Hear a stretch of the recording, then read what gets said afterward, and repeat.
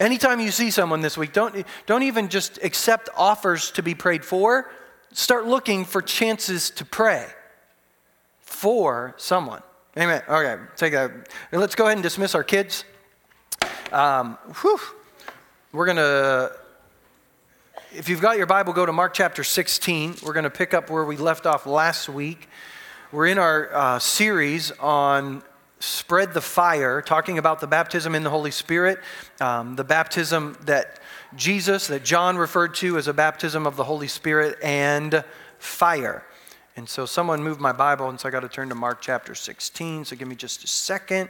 Last week we covered in the book that we're reading, the first 2 chapters, and there are more books available on the Welcome Center. They finally did arrive this week, and so if you still need a copy of those, you can pick it up.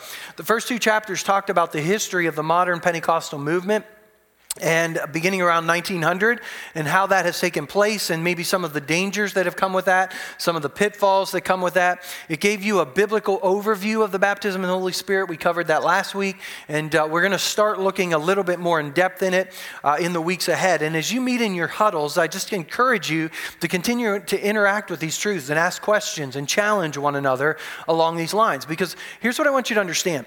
There was a time in church history. Okay, I want you to hear this. If you do not know church history, there was a time when you were not saved by grace. You were saved by your effort, your work. In fact, there was a time in church history where you actually had to pay the church money to be absolved of your sins, indulgences. Yeah, this was the norm, the accepted thing. And finally, a man named Martin Luther began to see in the Word of God, hey, we're saved by grace, not by works. And so he went to the church and he nailed 95 statements to the door of the church where the norm was unbiblical. I mean, the norm of the church. And so when it comes to the doctrine of the Holy Spirit, don't let what your norm is be your guide. Get in this book. I don't care if your norm is Assemblies of God, don't let the norm be your guide. Get in this book. The norm of church can be wrong. It can be not biblical. And we got to get in this book to understand what this baptism is all about. And so today we're talking about examining the fire. Oh, sorry, I got to turn the TV back on. Stupid power failure. Thank you, Jesus, there's no power failure in you. Okay, because otherwise I won't see where I am, and so I'll be confused. More so than normal. In Mark chapter 16, we started reading this last week, and we're actually going to pick up in verse 15. This is what we covered last week, but just to see it in context and maybe as a review for our brains, it says, Jesus, right before he goes into heaven, says, go into all the world and preach the good news to everyone. Some believers like to stop there, but we're not going to stop there. Anyone who believes and is baptized will be saved, but anyone who refuses to believe will be condemned. Some people like to stop there, but we're not going to stop there. These miraculous signs will accompany those who believe. They will cast out demons in my name. There's that powerful name. They will speak in new languages, or what we refer to as speaking in tongues. They will be able to handle snakes with safety. We talked about that last week. That's not for a worship service. That means if you're doing the will of the Lord and there's danger, he'll protect you. They'll be able to drink anything poisonous and it won't hurt them. You know, I joked with our leaders this week as we had a meeting, and I said, I'm going to pray over your donuts that the Lord will bless them and make them nourishing to your body. Okay, you know, that's not what he's talking about. He's not saying, you know, you can pray and magically for that donut, and as you eat it, it's actually going to be like green beans for you. That's not it at all. What he's saying is that if you're in the work of the Lord and you're in danger, God can protect you, and he will protect you, and you can use the name of Jesus. How many of you have ever been in a car accident and cried out the name of Jesus, not as a curse word, but as for help? I mean, that's the name of Jesus. Learn to do that. Learn to cry out Jesus, because he's the only one that can help us sometimes. They will be able to place their hands on the sick and they will be healed. Verse 19, when the Lord had finished talking with them, he was taken up into heaven. He sat down in the place of authority or honor at God's right hand. And the disciples went everywhere and preached, and the Lord worked with them or through them, confirming what they said by many miraculous signs. And so last week we talked about those first few verses and we dissected what they mean. But today we're going to talk about four things from these last couple of verses here in Mark chapter 16. We're going to talk about the authority, we're going to talk about the partnership, the confirmation, and the pattern.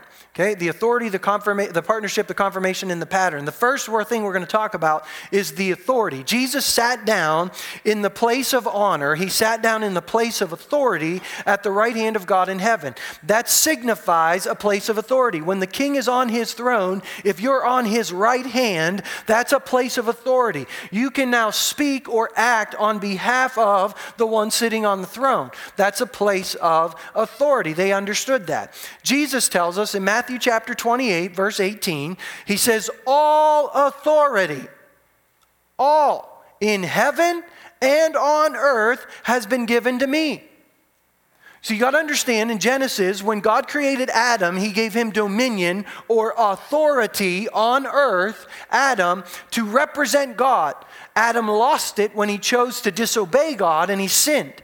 And it took a man, Jesus, coming to this earth, the second Adam, to get back the authority that Adam lost. In fact, Satan in the temptations in Matthew chapter 4 tries to tempt Jesus. All the kingdoms of the world, all their authority, I will give you if you bow down and worship me. But Jesus knew that would short circuit the way God had in mind, because the justice of God had to be satisfied with a sacrificial, spotless death.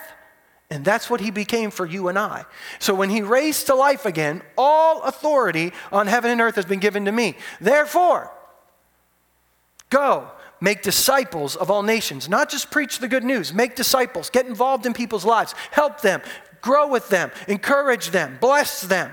Make disciples of all people, all nations, baptizing them, water, in the name of the Father, the Son, and the Holy Spirit, and teaching them to obey everything I have commanded you.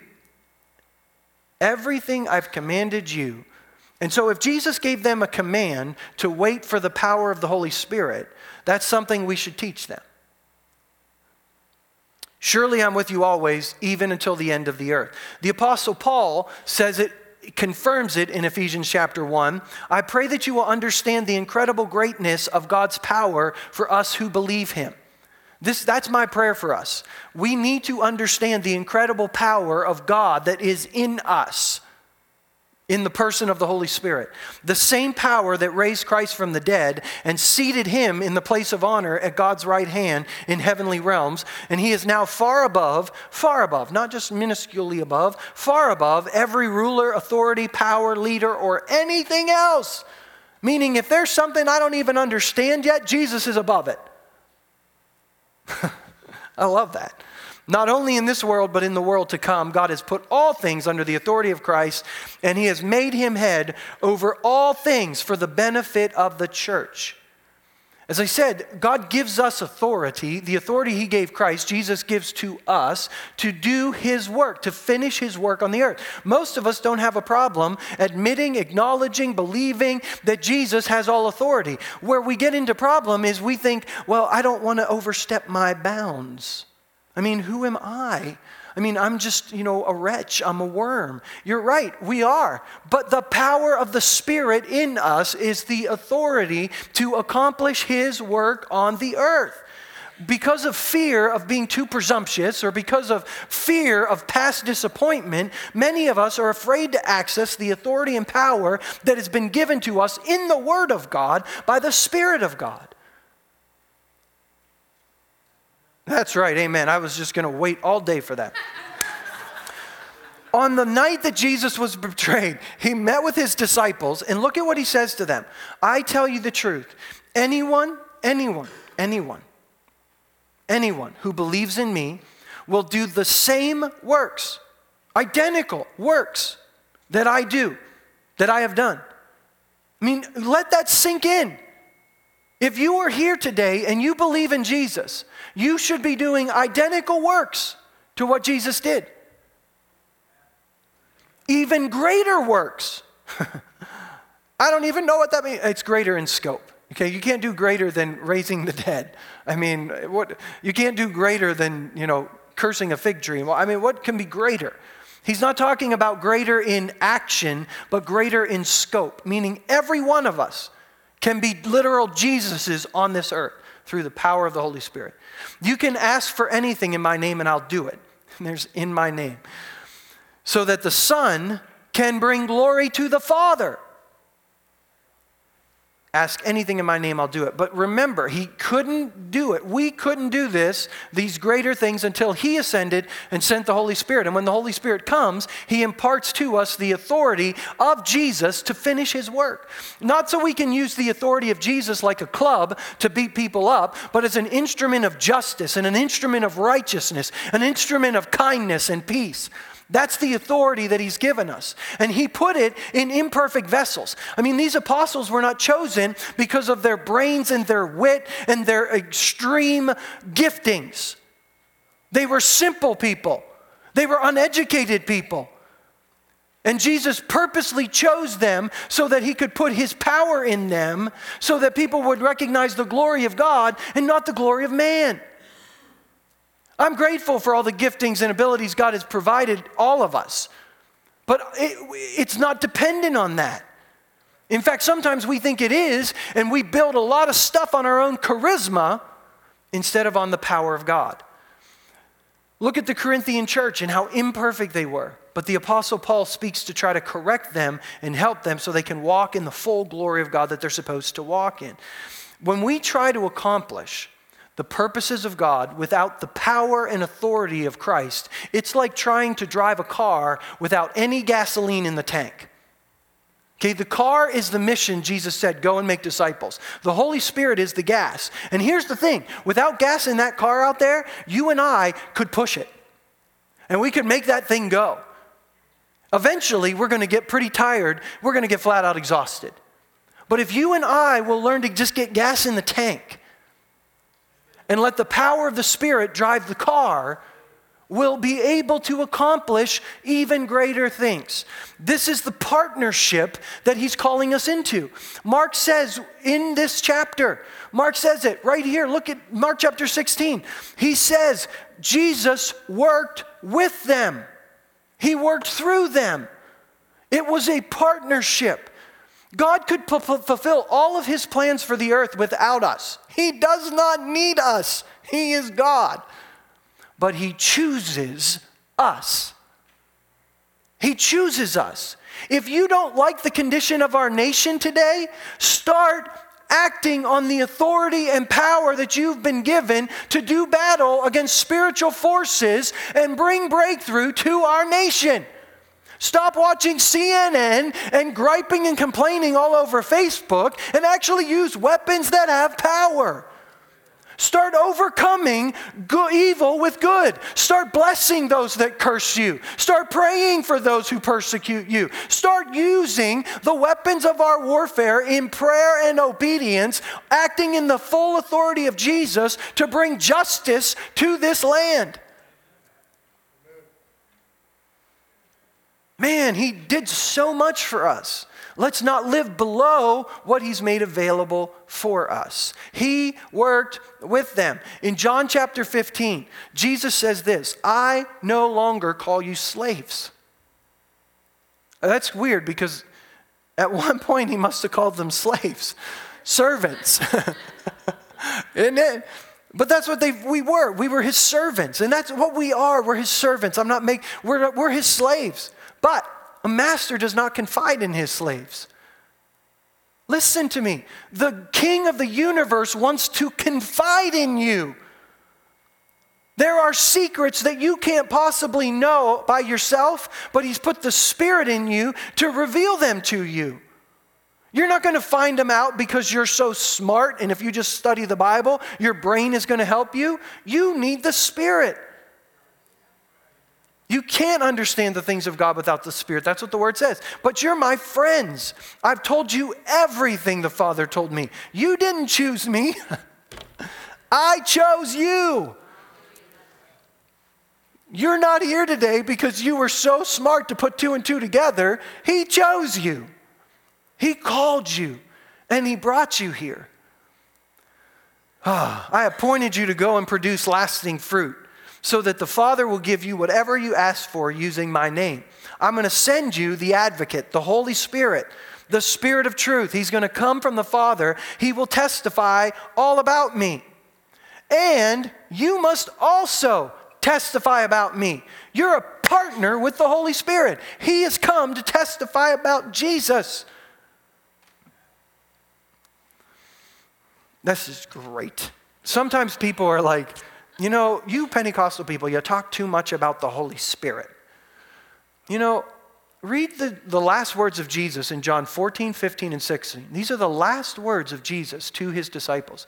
And I want you to look at how much Jesus talks about the Holy Spirit in those chapters. Okay, we sometimes are, I put a verse in here. I didn't know if I was going to share it, but I'll put it in here. The Father and I are one. This is Jesus speaking in John chapter 10. And so the people picked up stones to kill him. Okay? Religious people, church folk. Okay? This is who Jesus is around. At my Father's direction, I've done many good works. For which of them are you going to stone me? No, I just love this because Jesus has ticked these guys off and he knows it. And they pick up stones. He doesn't run. He doesn't pull out his heat. I mean, you know, ever since the shooting in Texas, we got people like, should we have armed guards? Well, I'm not saying we shouldn't, and I'm not saying we shouldn't be smart, but you know what? Jesus stood there with them picking up stones to a crowd of people, and in the full authority that he knew was his. Because here's the thing, you ain't taking me before my time. Because you can't take my life, I'm going to lay it down. He knows this. And so there's such power. What are you stoning me for? Look at this. We're not stoning you for any good work, for blasphemy. You, a mere man, claim to be God. So they had a hard time understanding that Jesus and the Father were one. He was a man. He's not one with the Father. He's like lesser than the Father. No, we're one. Okay? Don't believe me, Jesus says, unless I carry out my Father's work. But if I do his work, believe in the evidence of the miraculous works I've done, even if you don't believe me. Then you will know and understand that the Father's in me and I'm in the Father. See, in our day and age, what people are afraid of is that we talk too much about the Holy Spirit or that we put too much emphasis on the Holy Spirit. And sometimes they want to stone me and you because of the emphasis placed on the Holy Spirit. But let me tell you, Jesus and the Holy Spirit are one. They're not having an identity crisis in heaven. The problem is with us, and much like the religious leaders of that day, they couldn't swallow the fact that Jesus claimed to be God, and he was. The Holy Spirit is God, and he lives in you. But do not believe us just because we say it. Believe in the evidence of the Spirit in our lives, the works of Jesus. Not just the miraculous works of Jesus, but the compassionate, merciful works of Jesus also. All of the works that he's done. All right, the confirmation. We got to keep moving or we're not going to have time to pray. And we got to have time to pray because that's the most important part. The confirmation.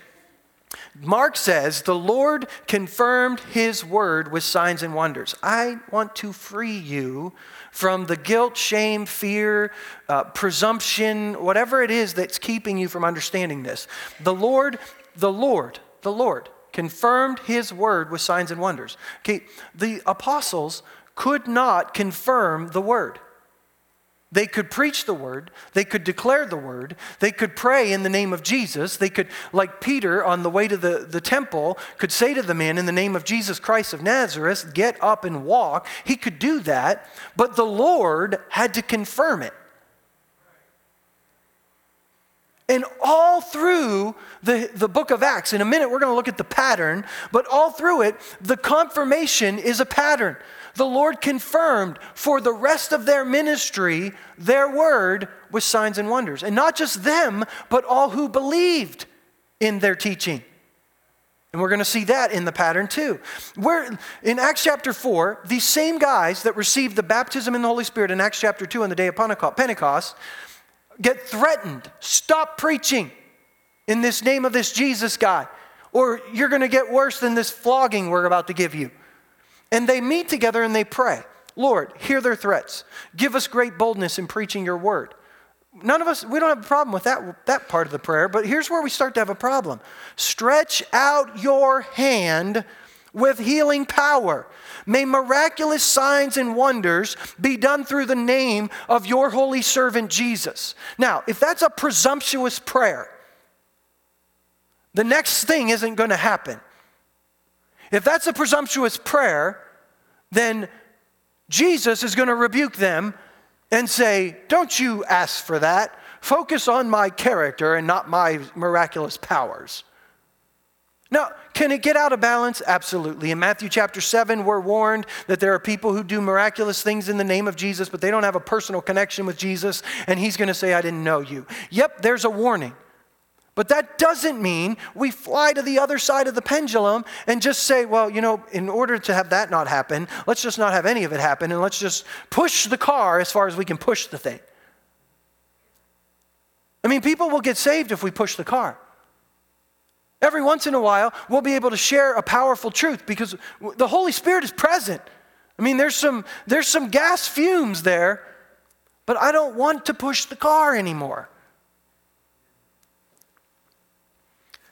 After this prayer, the meeting place shook. Now, if it says the meeting place shook, it shook. And I don't want the building to shake today, because here's the thing. If you're not going to believe this before the building shakes, you won't believe it after the building shakes. If you don't believe it before you see the sign won't confirm it for you. Okay, it's a confirmation, not a deal maker, if you will. And so when we come to him and say, God, I need a sign if I'm going to believe. Here's the thing. Sometimes in his mercy, he gives us that. But that's not the norm. The norm is believe and you're going to see. Remember Nathanael when Jesus came and called him and said, I saw you while you were under the fig tree? And he's like, oh, I believe. This is amazing. And he's like, you believe because I saw you under a fig tree? You're going to see even greater things than this. If you believe, the confirmation comes. So, the meeting place shook and they were all filled with the Holy Spirit. But they were already filled with the Holy Spirit in Acts chapter 2. See, if your concern is, I feel like it's a bad thing if, I was saved and I know I have the Holy Spirit, and now you say there's a second experience with the Holy Spirit, and does that make my first experience lesser? Did that make the day of Pentecost lesser? I mean, there were tongues of fire on them. 3,000 people got saved, but yet they still were filled again. The baptism in the Holy Spirit isn't a one-time moment. It's a continuous filling and power and presence of the Holy Spirit in our lives. And so let's look at the pattern. I'm just going to read through the book of Acts, and I want us to see the pattern of how the Holy Spirit worked in the lives of the apostles. How did he confirm his word? How did they act on the authority that God gave them? How did the confirmation happen, the partnership that's there? How did Peter know to say, hey, in the name of Jesus, get up and walk? Where does this come from? And I'm not going to cover every passage. We'd be here all afternoon. And I figured you wanted to go home. And so I'm going to pull out some. There's more in the book. And I'd encourage you to interact with those in the book in your huddles and read them in the week ahead. But on the day of Pentecost, all the believers were meeting together in one place. And suddenly there was a sound from heaven like the roaring of a mighty windstorm. And it filled the house where they were sitting. Then what looked like flames or tongues of fire appeared and settled on each of them. And everyone present was filled with the Holy Spirit and began speaking in other languages as the Holy Spirit gave them this ability. At that time, there were devout Jews from every nation living in Jerusalem. When they heard the loud noise, everyone came running. They were bewildered to hear their own languages being spoken by the believers. Now, in the book, he says somehow the apostles got from where they were meeting to where all the people were. Well, here's how, okay? It says that they were in one place. The place where Jews gathered in that day, especially at the Feast of Pentecost, was the temple. Okay? If they're at the temple and they're meeting together and the Holy Spirit comes and fills the house of the Lord, the temple, that's an actual word that Luke, who wrote this, would have used for the temple in his writings. Okay? That's a word he would have used. Then all of the people would have heard it and come running because they would have all been there. And if 3,000 people are present, it wasn't some back street down there in Jerusalem. Okay? They didn't spill out onto the road. They were right there in the public place where everyone gathered. And they came together, and 3,000 got saved, and there just happened to be all these ritual bathing pools. They could baptize all of them. Hallelujah. You work all this out, Lord. Look at how this happens. And so this power fills them. They're filled with the Holy Spirit. In Acts chapter 2, continuing on, all these people are amazed and perplexed, and they say, "What is this?" And others in the crowd ridiculed them. "They're drunk, that's all." On the day of Pentecost, people said, "That's not God. They're just drunk. We don't believe that. We don't understand it." If it happened then, why wouldn't it happen now? Now, the power of the Holy Spirit is not given so you can laugh, roll around on the floor, make funny noises, have a good time, have a Holy Spirit hop and hoe down. And there's nothing wrong with getting excited about God. There's nothing wrong when the Holy Spirit moves on you to maybe be a little exuberant, but it doesn't stop there. It's power to drive that car down the street. And if all it is a good service or a falling down time, and that car is still sitting in the parking lot, that's not the baptism in the Holy Spirit. That's hype and that's emotionalism. And I don't want it. I don't mind if people do weird things at these altars as long as the car is going down the street. I love that. We used to say it's not about how high you jump, it's about how far you walk when you hit the ground. And that's the truth. That's the power of the Holy Spirit. So Peter steps forward and says, "Listen, jerks. How dare you claim that the Holy Spirit is not real?" I mean, that's how some Pentecostals act today when people misunderstand or misinterpret or claim that we're crazies or drunks. That's not what Peter does. He says, "Listen carefully, all of you fellow Jews and residents of Jerusalem. Make no mistake about this. These people are not drunk, as some of you are assuming. It's 9 o'clock in the morning. It's too early for that." I love it. I mean, we could talk all day about that. I mean, if it's okay, like at 3 o'clock in the afternoon to be drunk. But that's his reason. So, it's 9 o'clock in the morning, it's too early. No, what you see was predicted long ago by the prophet Joel. In the last days, God says, "I'm going to pour out my spirit upon all people. Your sons and daughters will prophesy. Your young men will see visions. Your old men will dream dreams. In those days, I will pour out my spirit even on my servants, men and women alike, and they will prophesy." And he goes on to begin to talk about this, what was prophesied, what's happening. And it says that as he's speaking, the men in the crowd, the women in the crowd are cut to the heart. They're like, "What do we need to do to be saved?" That's confirmation. And then they were baptized in water. They were filled with the Holy Spirit. There were about 3,000 in the crowd. Then in Acts chapter 4, we already read part of this. They were in they were arrested, and they said, they lifted up their voices, they cried, they prayed. And then I want you to notice the part that I didn't read yet. Down at the bottom, after they prayed, the signs and wonders done in the name of the Holy Spirit, and they preached the word of God with boldness, but all the believers were united in heart and mind, and they felt that what they had owned was not their own, so they shared everything they had. Listen, Pentecostals. Listen, Assemblies of God people. If the fruit of the Spirit is not evident in our lives, bringing us into unity in heart and mind, it's no wonder people don't believe in the baptism in the Holy Spirit. Don't make the baptism in the Holy Spirit about a badge of honor or just a bunch of goosebumps that we get to have in a worship service. It's also the power to deal with the stuff in our lives. And if we sit in a church pew next to someone that we won't actually talk to because they hurt our feelings years ago, I'm questioning whether or not we've been filled with the Holy Spirit, who is a spirit of love, who is a spirit of joy, who is a spirit of peace, who is a spirit of goodness and kindness and faithfulness and self-control. And so we need to seek to be filled with the Holy Spirit so that the miraculous power of God and the compassionate power of God flows out of our lives readily. Acts chapter 6. They need to find people to wait on some tables because the apostles say, it's not right for us to wait on tables. We need to be about prayer and preaching the word. Now, my guess is if I stood up here as a pastor and said, hey guys, I need some people to do some of the ministry here because my job is to just preach and study the word so I can deliver it, some people would have a problem with that. But there were needs that needed to be met. And so the apostles said, no, that's not what God's called us to do. So you pick some men. And they don't say, find some men, that are good at serving, and find some men that are good at dishes. Find some men who are filled with the Holy Spirit. Their qualification is they're known to be filled with the Spirit.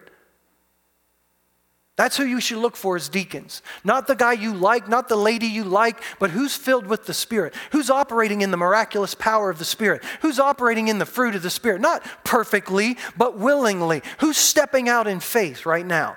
That's who you should elect as a deacon. Well, Pastor Tom, I look through the list and I don't see anyone. Then let's not vote for anyone. Are you with me? Or let somebody say, hey, I should be doing that. All right, Acts chapter 6. So brothers, select 7 men who are well respected, full of the Holy Spirit and wisdom. Give them this responsibility. So Stephen, one of them, a man full of God's grace and power, performed amazing miracles and signs among the people. Whoa, Stephen, slow down, buddy. You're not an apostle. You're not one of the ones that was with us on the day of Pentecost. You're not one of the ones that Jesus met with for 40. You're just one of the guys that believes in our teaching.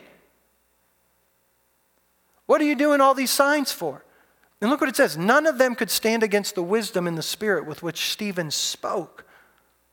And that power of God on his life actually got him killed. He got stoned. That's so crazy. Because here's Jesus in full authority knowing,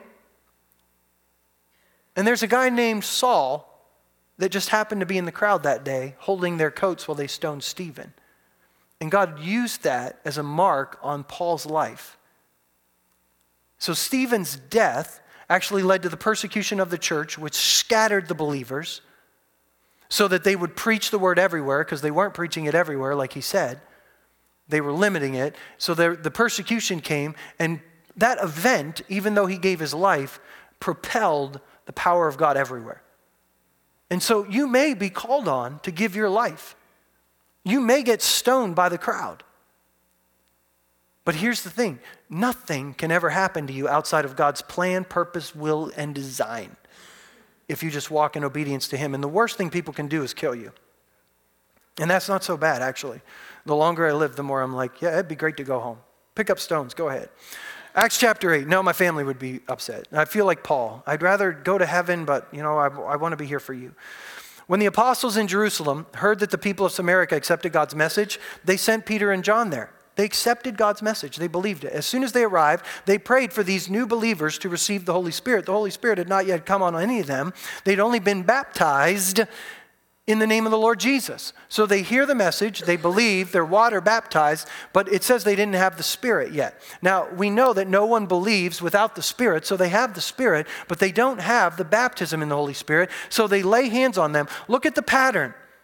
They lay hands on them, they receive the Holy Spirit, and then this guy named Simon, who by the way was a sorcerer, introduced earlier in the chapter, he had all kinds of magic arts and he'd impressed people with them, sees this and he's like, give me that power.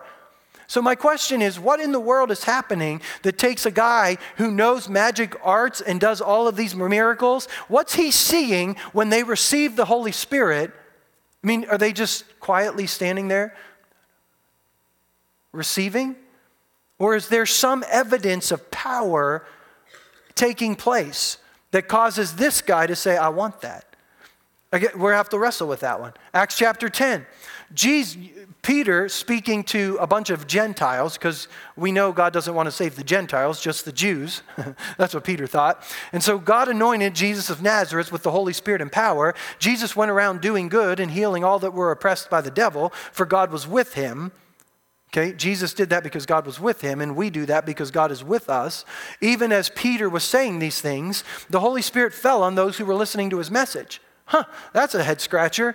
I mean, they haven't received yet, they haven't believed yet, they haven't confessed yet, they haven't been baptized yet, but they received the Holy Spirit, and he says they're receiving it just like us. They're speaking in tongues.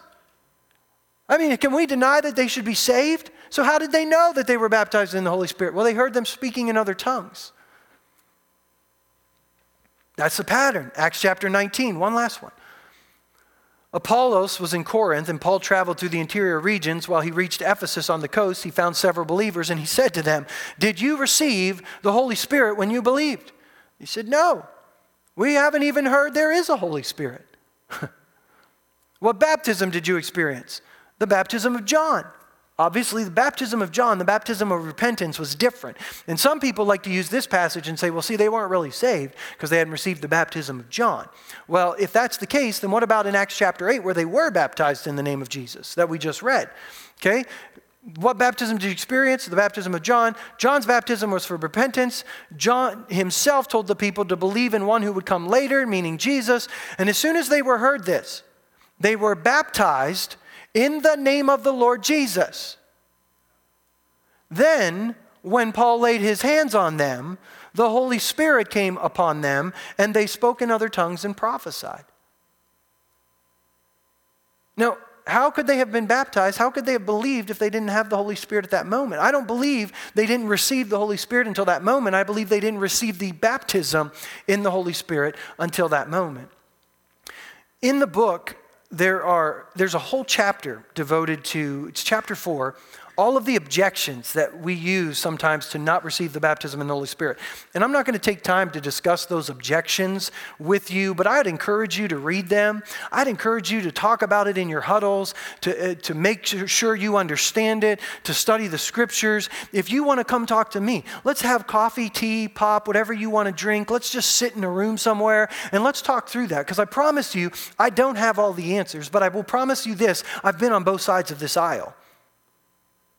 I grew up in an Assemblies of God church, but I didn't want to yield to the power of the Holy Spirit because I didn't want to do weird stuff. I grew up in a church where people fell down, where people laughed in the Spirit, where weird things happened and the church still split. And so I thought, I don't need that stuff because I'm going to live over here because I just need Jesus and I'm going to push that car down the street because I'm stubborn and I'm strong and I'm going to do it. And then all of a sudden, my fourth year in Bible college, the Holy Spirit moved in my life in a way that I could not deny, and I had to wrestle with the truth of what was real. I didn't want my experience to be right, so I went to the scripture, and as I studied the scripture, I found the scripture actually validated my experience, but I was pushing both of them away because I didn't want it. But I want to challenge you to study the scriptures and don't take what you want or what the church says is norm, but take God's word at its value. Because here's what I believe. The power of the Holy Spirit has been given to you and I to help us drive the mission that Jesus gave us as we drive through our city. And so today, as we end our service, this is what we're going to do again. The baptism in the Holy Spirit is not a doctrine to be defended. The baptism in the Holy Spirit is not an experience to be had. He is a person to be interacted with. I want you to imagine me coming to live at your house. Okay? I'm going to come and live at your house. I'm bringing my bag and I'm moving in and I'm never leaving. Some of you are excited and some of you are like, lock the doors, honey. He's coming over. But here's the thing. The Holy Spirit does that at salvation. He comes to live in us. Now, if I came to live with you, you could choose not to talk to me. You could choose to ignore the fact that I'm even there. But here's the thing. I would still be present. There would be signs of my presence. There would be messes I leave behind. There would be traces of my smell. There would be essential oils everywhere. And so here's the thing. When you get saved, the Holy Spirit moves in, and there are traces of Him everywhere in your life. There are things that happen. There's fruit that's evidenced in your life. I'm not denying that. But here's the thing. If you start conversing with me as we live in that house together, and you start surrendering your will to me, we're going to become better friends. You're going to understand me more. And if I come with power and authority in my life, you're going to be able to have access to that. That's the power of the Holy Spirit. He's in you. If you believe in Jesus and you've surrendered your life to Jesus and He lives inside of you, He's there.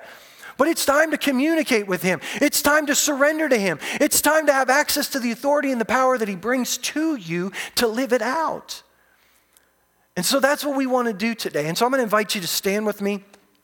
We're going to play some music. Here's what we're going to do. We're going to pray. We're going to pray. And I want you just right now, close your eyes.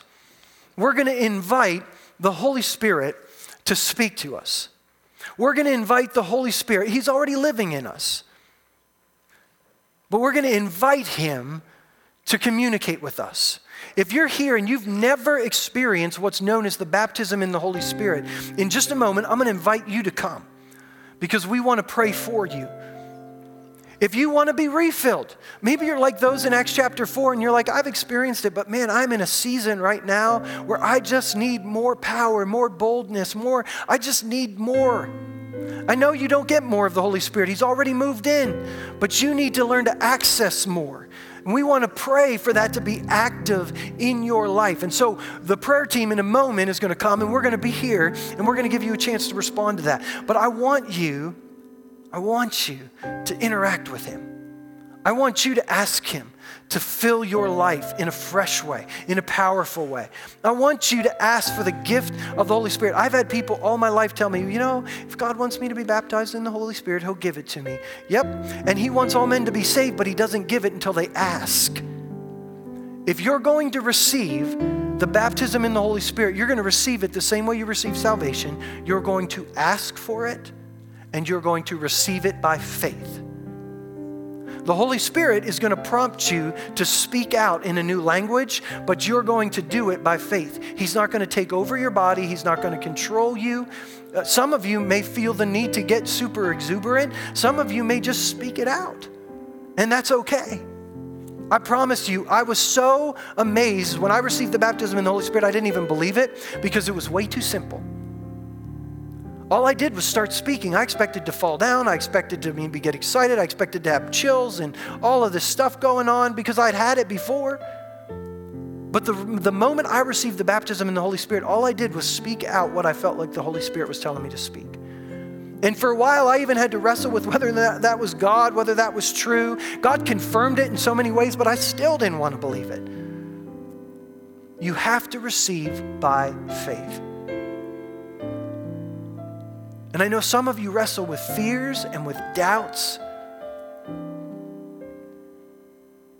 But I promise you, Jesus taught us, if you ask your Father for something good, He is not going to give you something evil in return.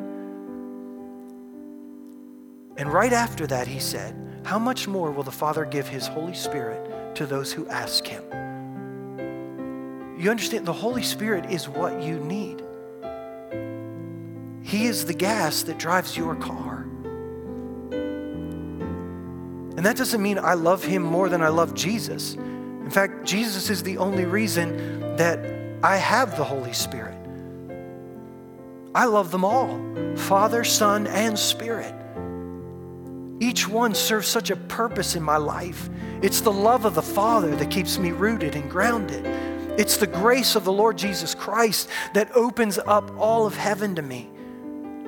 And it's the power of the Holy Spirit and His communion that empowers me to do God's work and to bear fruit that lasts. And so I want you to just take a moment to invite the Holy Spirit. He's already there. In fact, if He's not there and you're in this room today and you say, I've never invited the Holy Spirit into my life. I've never invited Christ to come into my life. When we pray, I want you to come to one of the members of our prayer team, and you need to tell us that. We want to lead you into a relationship with Jesus Christ today so that the Holy Spirit can take up residence in your temple and you can have that same access to the presence and power of God every day of your life. And so, Jesus, I thank you today for the power that you've made available to us by your death and resurrection. Thank you that you send your Spirit to live inside of us. And Father, today I pray for every person in this room, God, today to walk in fuller communion with your Holy Spirit. Forgive us for letting him move into our temple, but ignoring him. And even when we've ignored you, you've been there and you've produced fruit in us. How much more if we start paying attention to you, if we start fellowshipping with you, if we start surrendering to you. Father, for those that are here today that wrestle with this baptism in the Holy Spirit, I pray today for just a peace to settle on their heart. Holy Spirit, you are the Spirit of peace. You're the Spirit of truth to answer every objection and every fear and every doubt. And I pray that those today who have never been baptized in you would receive that baptism today. That nothing would hold them back.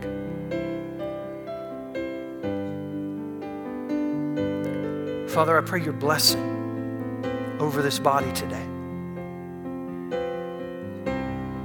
I pray for your grace to help us receive all that you have for us.